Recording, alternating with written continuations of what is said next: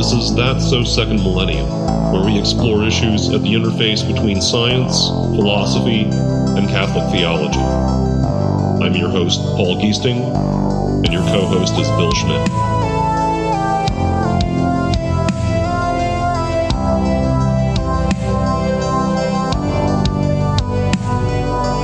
Welcome back to That's So Second Millennium, episode 143. So in this episode, we're very happy to bring you an interview between myself and Scott Gazzoli of the Causing the Effect podcast. So Scott is, I'd say he's kind of over in what you might call guru culture, which really kind of fascinates me, and has for a long time, because I want to do better things with my life than I have so far.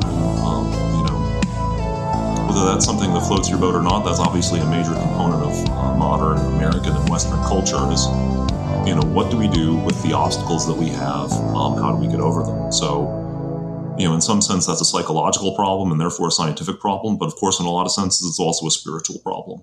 And that's really what our interview winds up being about. It was inspirational for me, and I hope it is for you. So here's our episode where I interview Scott Gazzoli of Causing the Effect. Thanks. Welcome back to That's So Second Millennium. We are very pleased today to have Scott Gazzoli of the Causing the Effect podcast on today. So hopefully we're going to talk today about some fitness, some psychology of achievement, and just wherever philosophically the conversation takes us. Welcome, Scott. What's going on, Paul? Thank you so much for having me, man. Yeah, no, this is great. We're really great. Really glad to have you on today. And so what's been going on in your life? Man, you know what? Ever since COVID got back to normal, everything kind of subsided. My life has kind of been taking a little turn here. And it's like, it's funny, during COVID, everything was so easy for me. Like, I know people were having a terrible time, but like I was kind of honed in here and I started, looking more just deeper as far as my psyche goes. So you get into a little bit of Carl Jung, you get into some shadow work, let's say, but what really started getting me was I realized I'm kind of a book nut. I know most people listen to this but like for a kid from Brooklyn to be so into books, it became such a thing. And for me, I started looking really deep into existentialism, Sure. The 7 principles of existentialism. And I would say, and for people who are, so for people who are a little unfamiliar, there's the constitutional principles and then the actualization principles. The constitutional principles of existentialism: mystery, mindness, freedom, and anxiety. And then the actualization principles: authenticity, integrity, and sincerity. And I would say the actualization principles really kind of just touched my soul in a way: authenticity, integrity, and sincerity. So I've been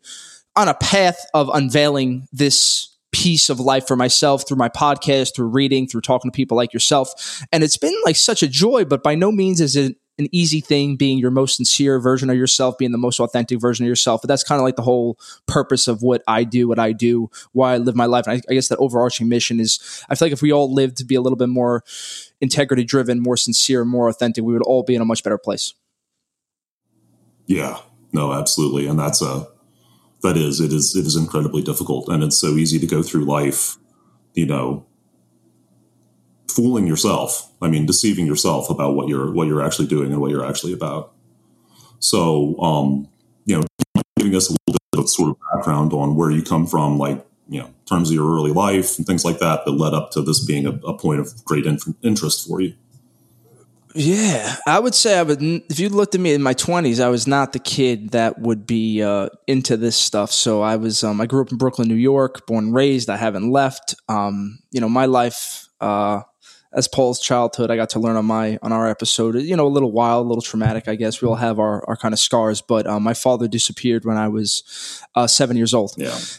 Didn't know what happened until, you kind of figure out, okay, the last name's Gazzoli. We're families in the mafia a little bit. My father disappeared. I went to the witness protection program. So I remember when I was like 11 or 12 years old, my mother saying, you're not Scott Gazzoli Jr. anymore. You're now Scott Gazzoli. So I was like, oh shit, I get stuck with the name. And my father kind of disappeared, and he came back and forth into life. And, when I was 2 years ago during COVID, I met it's crazy. I met my grandfather for the first time, who was in jail for 22 years. And I didn't know what happened. I didn't know it was connected. And he told me the whole story. We met for dinner, and it kind of gave me some closure. He said, your father put me in jail for 22 years along with your uncles. So he's a rat. And it kind of it gave me closure more or less, because you're always thinking as a kid, it's more on you. It's you're the problem. You're not worth it. And I would say even having those and having those conditionings from 1 to from 6 to 10, those are like your trying times. And I always feel that I connect more with the younger men. My podcast has become a kind of like, a little bit of Jordan Peterson-esque, where I really feel like I'm there to help the guys who don't have somebody to look after, because I never had that. And living life, I think people always say, like, find your figure and then kind of mimic off of it. But there's no figures who are super into fitness, super into the mind, super into all this. So I'm kind of creating it as I go. Sure. And I really, I went through my 20s, kind of like how we were describing. And I would say the values, I didn't even know what values were. You're kind of living unconsciously off of what society tells you, off of what your parents tell you. So, my mother gave me the choice, you're going to be a doctor, a lawyer, and finance. Which one do you want to be? I said, what's the least amount of years in school? Let me get my BS in accounting and finance. So double majored, got a MBA, spent years in the hedge fund world. And, you're making all this money. And, it just felt 27, become your Italian kid, build a house, marry the pretty Italian girl, nice Italian family. It sounds perfect, right? And then I did that. Right. And I get to there and, 28 comes, you're like, this feels worse. Like, what the hell's going on, Paul? And some destructive qualities kind of popped up, and I knew that I had to reset myself. So when I turned 30, started the podcast, started doing stand-up comedy, things that they just feel right. And ever since I started living that way, it's changed the way I process things. It's changed the way I aim my life now, where it's not so much living off of the values of what society thinks is okay. It's living off the values of what I think is okay. And I think that's the best part of life. It's not like there's no meaning. It's the meaning that you choose to give it. And when you give it the meaning that you really feel deep down, it becomes a lot more vibrant, a lot more colorful. Yeah. Yeah. It does have to be authentic. I mean, then you get into the entire question, is there, beyond society, is there something outside yourself that does have an actual claim on you? Yeah. Society's rules. Not a great way to go forward. Just trying to intuit what other people want you to do. Or I guess in Brooklyn, it sounds like they'll tell you what they want you to do, which in the Midwest is not so much a thing. You have to guess for yourself. Yeah, exactly. And listen, it's all, we're in such a weird time. At least I was part of this generation that, we didn't have the phone in our hands as kids. And then as you grow up, you get the phone in your hand and you see how everything is making an impression on you. And it, some for the good and some for the bad. So that's the issue I've kind of struggled with, is like, once you get to this place of awareness, like I'm up 3:30 in the morning every day. I meditate for about an hour and a half. And I feel like it lets me see the different levels of life, from a psychological view, from a philosophical view, from an economical view, from a physical view, from a judgmental view, from like all these different pieces. And it's like, shit, I could see everything, but I can't fucking change it yet. And they always say this is the hardest part of meditation, where like you're in that observant stage, but you can't quite change those conditioned seeds inside of you. So it's like, I wish I never knew this shit. Just give me the blue pill again and let me go back to being unconscious in the Matrix. It's interesting. And we're at this point in life where there's this modern wisdom popping up from like the Stoics. There's practical science. And then you see this big surge of the new age spirituality coming in. And I think the next step is consciousness in some way. Like, consciousness has always been a thing for me that I'm so intrigued by. Like, what is this going to look like in 100 years? Like, and I get nervous, and I feel like the philosophy, the psychology, the mind work is needed to balance out the technology, the social media, all these different pieces that we're seeing. Like even, I was telling Paul, I've, if you have an addictive personality like myself, and you have the gambling apps now, I see it in kids. It's like, if you're 15, 16, 17, 18, you're no match for these things. So I get nervous with attention spans, with focus, and just picking up bad habits, honestly. Yeah. It's so easy to do. Yeah. I mean, when you have that great big hole inside of you and something has to fill it, and I've said that for a long time. Yeah, it's rough. So where does fitness? And with that hole, Paul. Yeah. What are you saying? No. With that hole you mentioned, because I was reading The Denial of Death by Ernest Becker, and that feeling of lack, that feeling of that hole that we all try to fill. That was a question I was actually thinking about to ask you. Like, how have you dealt with that hole, because we all have it and it's natural and it's kind of part of just being a human, but there's that divine side of ourselves that I feel like is capable of filling in a way. How have you dealt with that hole, so to say? Gosh, yeah, I didn't expect to get the turnaround, but I mean, it's very much a work in progress. I mean, there's, I've gotten a layer or two now, who knows how many, limitless number, turtles all the way down probably. But, I mean, the whole, it takes many different forms. I mean, for me in particular, because of what I went through and what we talked about on your episode, I mean, I was just talking to someone the other day about, like, I'm way in here is how I feel. And the rest of the world, other people are all way out there. And that's sort of a manifestation of what I mean by the whole, that there is no contact between the two. And so, I remember a fairly pivotal moment in my life was about 4 years ago, when, I read something. I mean, it's something that had been copied from Instagram onto Facebook. Something. Just talking about dissociation. I'm like, what do you mean that's abnormal? This whole sense of, like, not being connected to the real world. That's how I spent my entire childhood and most of the time since. So, okay, I have some more work to do. So how does that? But conscious thought is by no means all there is, but it's kind of what we have to work with, what we can actually choose to work with. I mean, so some of it has been simply taking time, and I should do it every day, and I don't do it every day. I learned something from a therapist in St. Louis about, he called it dyadic resourcing. It's kind of a way of adjusting EMDR. So I literally just, like, I do a butterfly hug and I tap on my, shoulders with my middle fingers, alternately. And I think about, it's weird. I've written, who knows whether it'll ever get published, but I wrote this kind of short story, because I could take a fiction writing class at the end of college. And I wrote a story about two geologists who go out to Wyoming, and it starts out as a coming of age story, and then they trip over a body and hijinks ensue. But this, figure. So it's an old codger and a graduate student, and the graduate student is the point of view character. But the old codger, like, I've come to realize, talking to people, like, this is the figure that I need to fill the hole. This is the father figure that I need. I'm seeing him, and so now I can focus on, so what the guy in St. Louis recommended that I do is to focus on him. And I don't, I use other images as well. I use the Blessed Virgin. I try to imagine myself being embraced by Jesus or something, and trying to, put myself in that position, like you were saying, 6 to 10 years old, that crisis point in life. Every point in life could be a crisis point, but that's certainly, it sounds like it was for you as it was for me, going through life, actually kind of a pudgy kid, and, having terrible self-image and, feeling like I was not the son my father wanted, and all this stuff. Yeah. All this feeling like there's something that everyone else has, but I don't have. I mean, which is a great satanic illusion.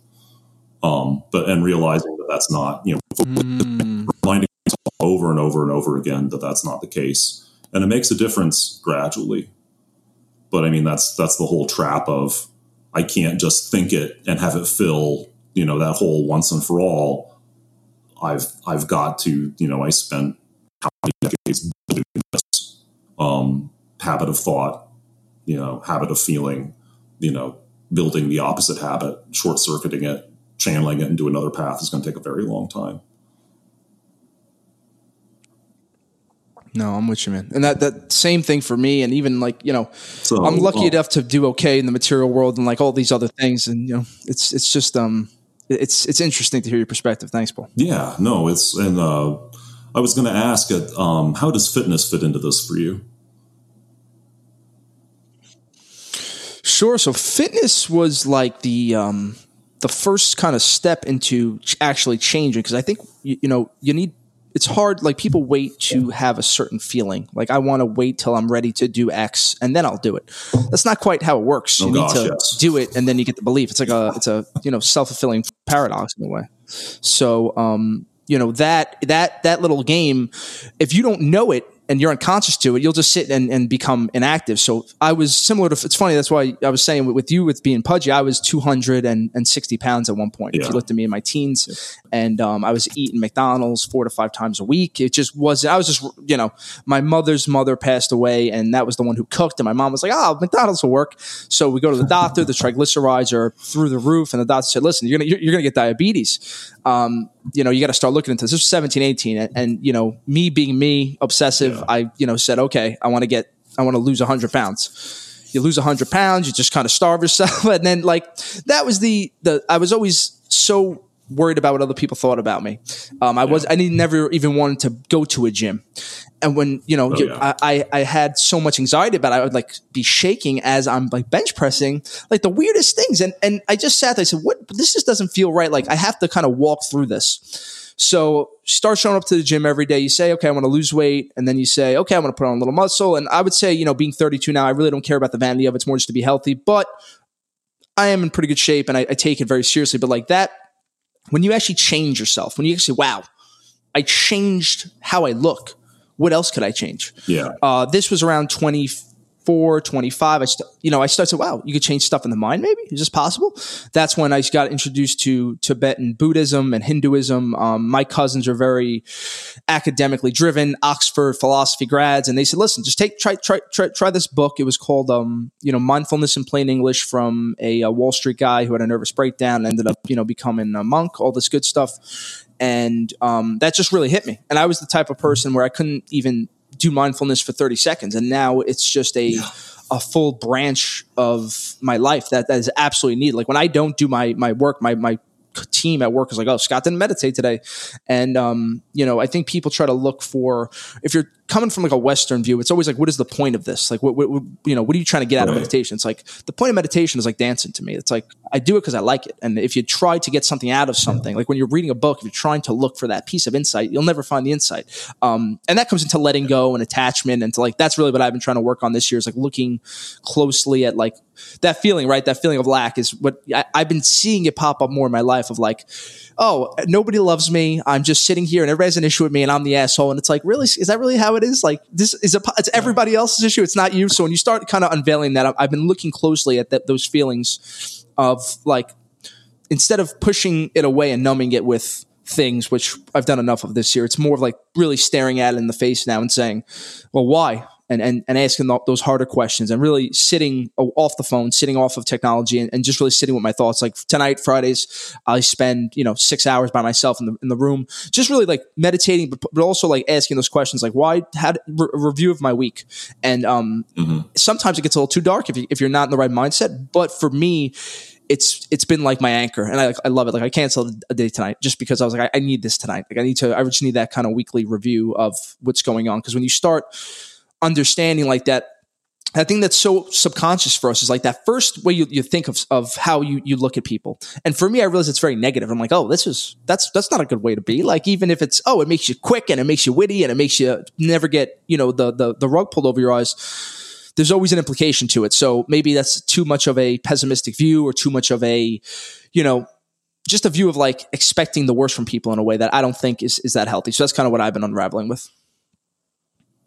Wow. Yeah, it is. And it's funny how that went from fitness into meditation. And you could see that whole, question of there's this change. I mean, yeah, getting that first taste of something could change.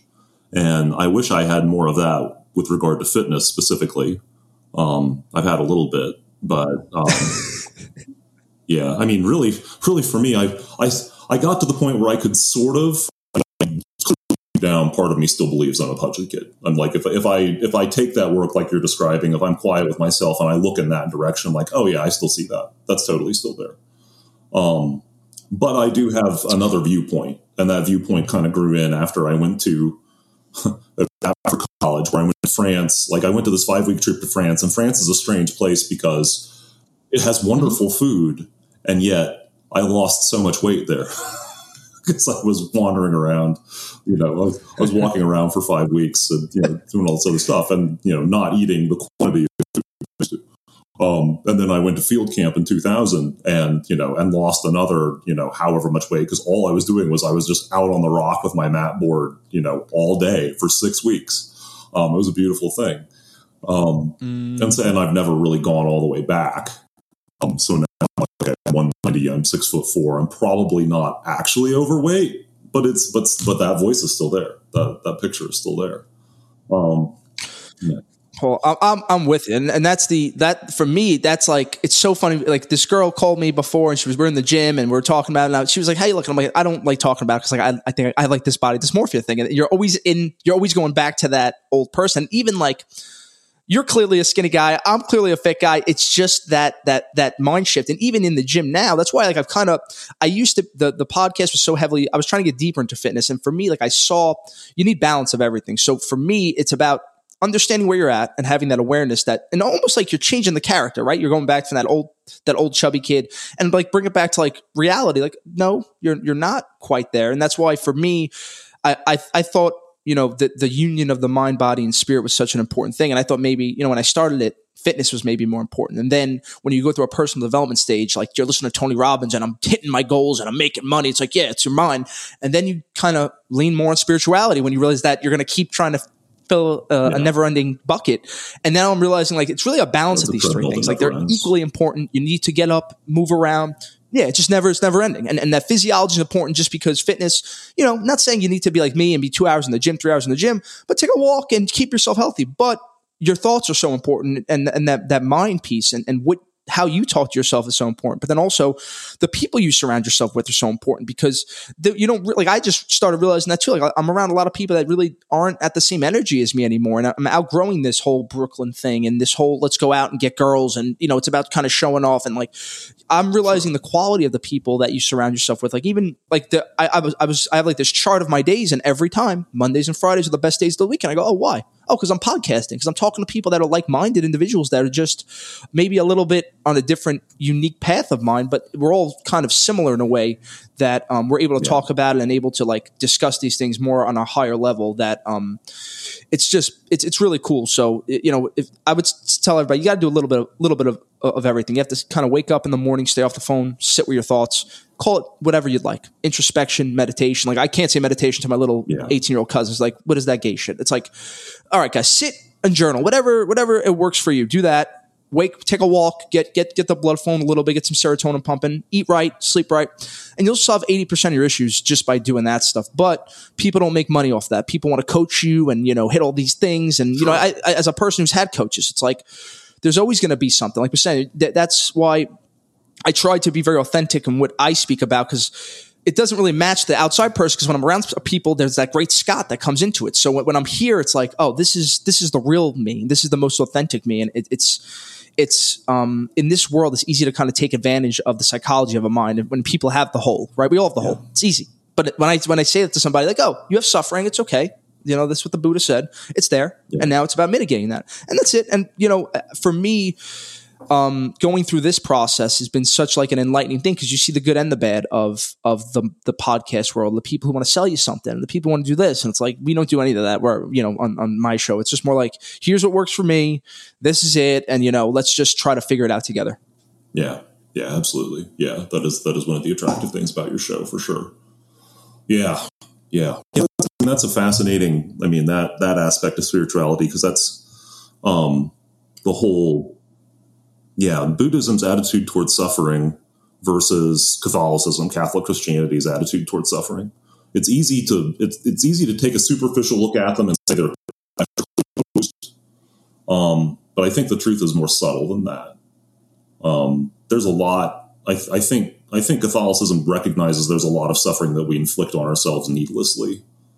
If you get deep enough into the mystics, they would recognize what the Buddha is talking about in terms of, I don't need all this stuff, all of these things that I chase off after in the world, making a great show of things like you're talking about, that lifestyle that you're sort of, summing up there. Going out and being seen, having, sex, having, being seen with the right people, all of that, wearing the right things, all that sort of thing, living in the right neighborhood. all of that stuff. I mean, that by itself is a treadmill, and that's a treadmill to nowhere. You can just keep that and get more and more anxious about that and never have enough. I mean, Donald Trump probably does not think that he has enough. But how could that, how could that possibly be the answer? Yeah, no. And this, even if you want, because when you're like a guy like me, who's very, go, even like you can get too on your high horse with the spirituality. So you end up trading the chain of gold for the beads. It's like, it's the same thing. Like you're trying to show off how spiritual. It's like, just let go of this shit. Cause I personally think Jesus, the Buddha, all of them were trying to say similar things. It's about being humble, having perspective. The main kind of those needs of what we need. We need physiological needs. We need love and belonging. We need safety and security. And we need a little bit of self-esteem. Like those are the key components of what we're trying to, those glasses that we're trying to fill. So even connection has been such a big thing in my life of just being able to help people on an everyday basis. When you get these emails and, you're just, I get sad at how easy it is to make a young 18-year-old man happy just by giving him a little pep talk like that. That's really, because I feel like, for me, that's all I want too. We all kind of want that as men, just like, you're all right. And, somebody's here to kind of help you. Some people find that or numb that feeling and just don't look at it. And when you start becoming more aware of these things, just talking about this stuff, because I think all the podcasts in our space are integral to like dropping little tablets and ponds where you're raising the consciousness of it and making it okay to talk about your feelings, making it okay to say, listen, I went through some shit and it's okay to feel this way. It's not that you all have to be the cool kid and you're all with the, the coolest cool and all that stuff. It just, it gets tiring after a while. Yeah. Yeah. Keeping up that facade, which, I was never very good at at all in the first place. But yeah, I can only imagine from the outside how hard it is to actually like keep those balls in the air and keep the whole thing, from being caving in on one side or the other. Yeah. Jeez. It's funny how we come from different directions and yet, yeah. Yeah, no, and it's that's why I always think we got along, because it's all the, most men who feel this way, like the path is all different, but the feelings are the same. And at the essence of it, like, that's what I love about people. People always ask me, why do people like so much? I'm like, I don't care about what you do. I don't care about where you come from. It's like, who are you? Like, and even language tends to make it muddled. But like, for me, it's fair. Like, I think in a previous life, I was like a shaman and I could just see people's kind of spirit or their soul or something. And it's just like, it's fun to me when you start. Jesus said, be in the world, but not of it. Right. And that's the way I kind of take the approach. It's like, yeah, I do the material stuff and I'm playing this game. It's more like life's just a game to me. And for me, when I'm acting that way, everything is a little easier because I'm taking it. I'm not as stressful. I'm not as like loose. And maybe that's a little piece for people to take and approach. Like, look at it like a game. Like, yeah, maybe there is no way to be completely authentic because you just can't. And that's all right. Like, hey, we're trying our best and you can keep talking about it. But like, for the most part, we don't really know what we're doing. Like, I don't know what I'm just kind of winging it. And, it's fun when you're, like you can take stuff lightly, because I think, my day job has put me in a very particular situation where I'm dealing with billionaires every day, and you're able to like you see a guy taking it so seriously. Like, I need this. Like, this one guy was telling me he was mad that he was worth, like you were talking about Donald Trump. This dude very loves Trump and all that stuff. They're friends, and he was worth, let's say, $3 to $4 billion, and he was mad that his friend is worth $5 to $6 billion. And it's like, all right, well. Clearly, it does. The money will never make you happy because it's the mind. Because this is the same guy that, it just doesn't matter. It's always something else. And even his friend, who was happy about that, another client of mine, he was thinking somebody's going to steal his money from a physical view. So what do? We gave him chief security officers, guys from the Secret Service. Then he said, "Well, no, they're going to steal it digitally." So it's just like, oh, you will just keep going and going until if you don't like get to it. And that's when, I would say even now, like understanding, like you have to get down deeper, because if you get all the money, if you get all the women, if you get all of that and you're still worried about something, like what is the point? Like you just might as well not even try if you can't really figure out the source of it. So I'm learning more and more the spirit is the foundation of it, and then the essence of yourself being in congruity with how you view it. And also just taking that approach of like the glass is half full. You have to view it that way, even though it may not be the reality that you're living in today. You have to live that way, because that living the other way is nihilism. Yeah. yeah, it's chasing after nothing, and it will prove itself as such, sooner rather than later in most cases. Yeah. That life, the life is a game. I mean, it's certainly, the point of it must not be that we do exactly the right thing every day. The perfectionistic trap, like that must not be the point, because none of us are given a manual to tell us exactly what to do, how to walk through life and do it all exactly right.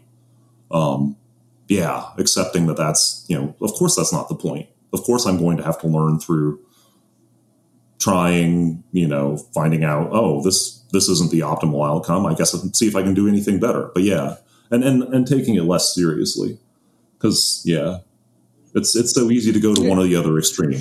And that's kind of how we were programmed, right? Black and white. But there's so much gray to this, and like that yin and yang is always a thing that I balance with, because for me, I'm either like super regimented. Today I'm on my shit, perfect, no gambling, no vices, or I'm just out of control. And that is part of the character that people even impress on me of like, well, why do you even have to be that way? But when you start digging deeper, it's like there's the yin implies the yang, the black implies the white, and I think all of it is this balance of the being and doing. And for people like myself, the doing is relatively easy. Like you're like, Scott, make $1 million. It's like, all right, let's go make $1 million. We'll figure it out. But that having peace is just incredibly difficult. And for me, understanding that you need both, and you need to be able to balance this. Like the Jesuits would always, even pre-Bible, they would talk about it being the God of mercy and the God of justice. You need to have both of those hands, and you need to be able to balance both of those beings. And now it's turned into the yin and yang and the being and doing. It's all the same thing of these two pieces, that animal part of you and that divine part of you. And it's about being able to mend both of those. And Carl Jung's been a big influence on me, and that integration of the soul. It's hard because when you're, I want to be unique. I want to be cool. Okay. And then you get it. But what implies unique? That implies that, you're on the path of uniqueness alone, basically. So there's just implications to everything. When you start really realizing, it's like, maybe I don't want to be as unique as I thought I wanted to be, So there is kind of you talking out of both sides of your mouth. Yeah. Uniqueness is a curse that it's our, you can't unhave an insight, someone said in the 20th century. And you turn around once you've realized that uniqueness is not all it's cut out to be. It's like, how did we ever let ourselves get sold this bill of goods? How did we ever decide, being the only one on this path, so there's no one to help me? How did that ever sound attractive? That's another aspect of things being a game, and talking about, your idea of, the 18-year-old with the pep talk. Gosh, yeah, to be able to go back in time and, have that myself. Because I was, I felt like I had to have all the answers. I knew I didn't on some level, but I felt like I had to pretend.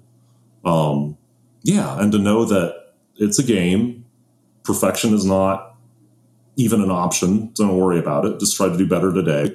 And the consequences are not that serious. I mean, there are consequences. It's worthwhile living. I mean, you can go too far the other direction, that everything's pointless and it doesn't matter what I do. But there's a golden mean in there somewhere where there's room to try. Absolutely, because exactly. And that's the fun part of it. Like when you really figure out your values. And I would say on a basic level, there's a couple people some people like certainty, some people like uncertainty, some people like growth, some people like love, some people like contribution. I love uncertainty. Mm-hmm. Uncertainty would be variety. Like if I got everything I wanted, if any of us got everything we wanted, then that's if somebody the genie came here and gave you the 3 wishes, then you told them there's no excitement, there's no vigor. You would get bored of it, and then that's basically the future. Your selected future is the past then. So then you're just taking out the fun of it. So even, I'm getting the tattoo tomorrow of "this too shall pass," of just understanding that everything is really impermanent in a way. And that's another Buddhist, thing of just, accepting that and really enjoying the highs as much as you enjoy the lows, and being able to, there's just this balance going on. Cause I kept trying. I think people look at life like it's a stock market. It's up and down. It's not really how it works. It's almost like fourth dimensional, where I have an aim. It's somebody I want to be. And I think it's here.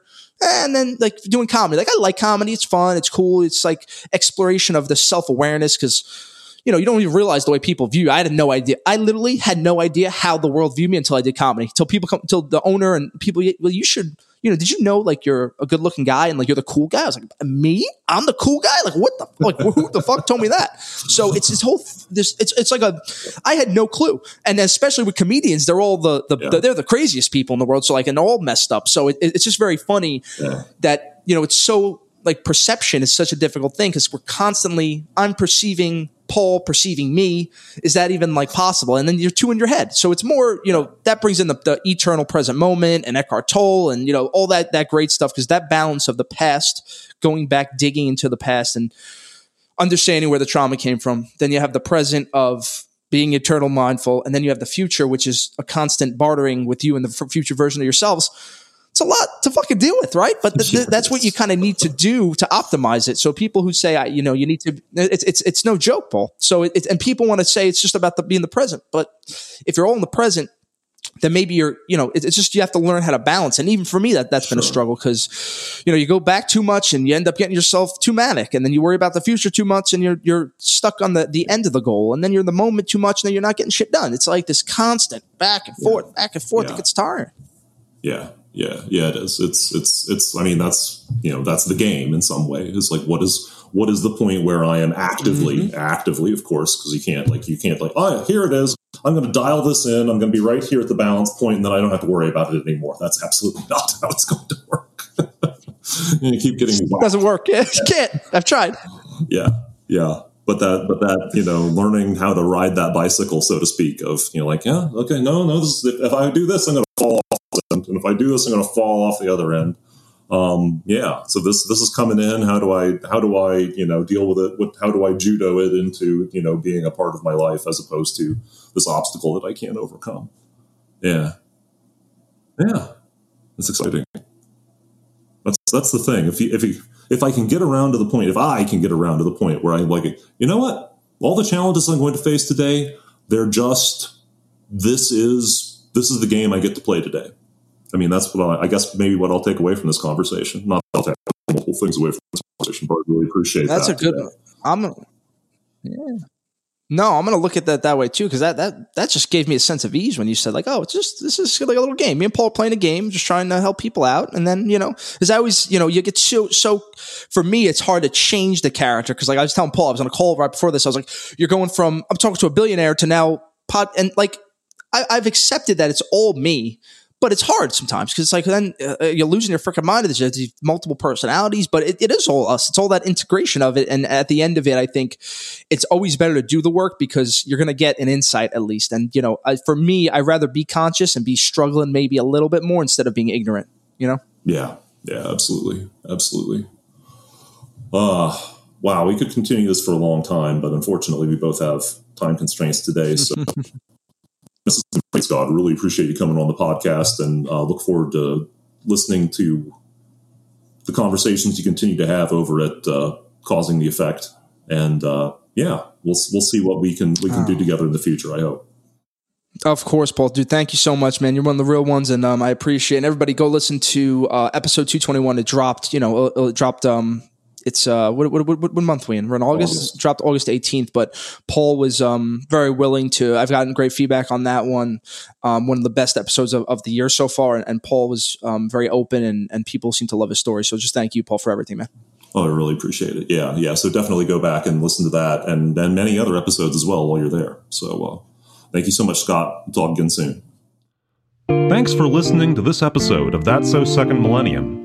TSSM's audio producer is Morgan Burkhart. Our theme music, Igneous Grok, was composed and performed by Vin Marquardt. For my co-host Bill Schmidt, I'm Paul Giesting. Until next time.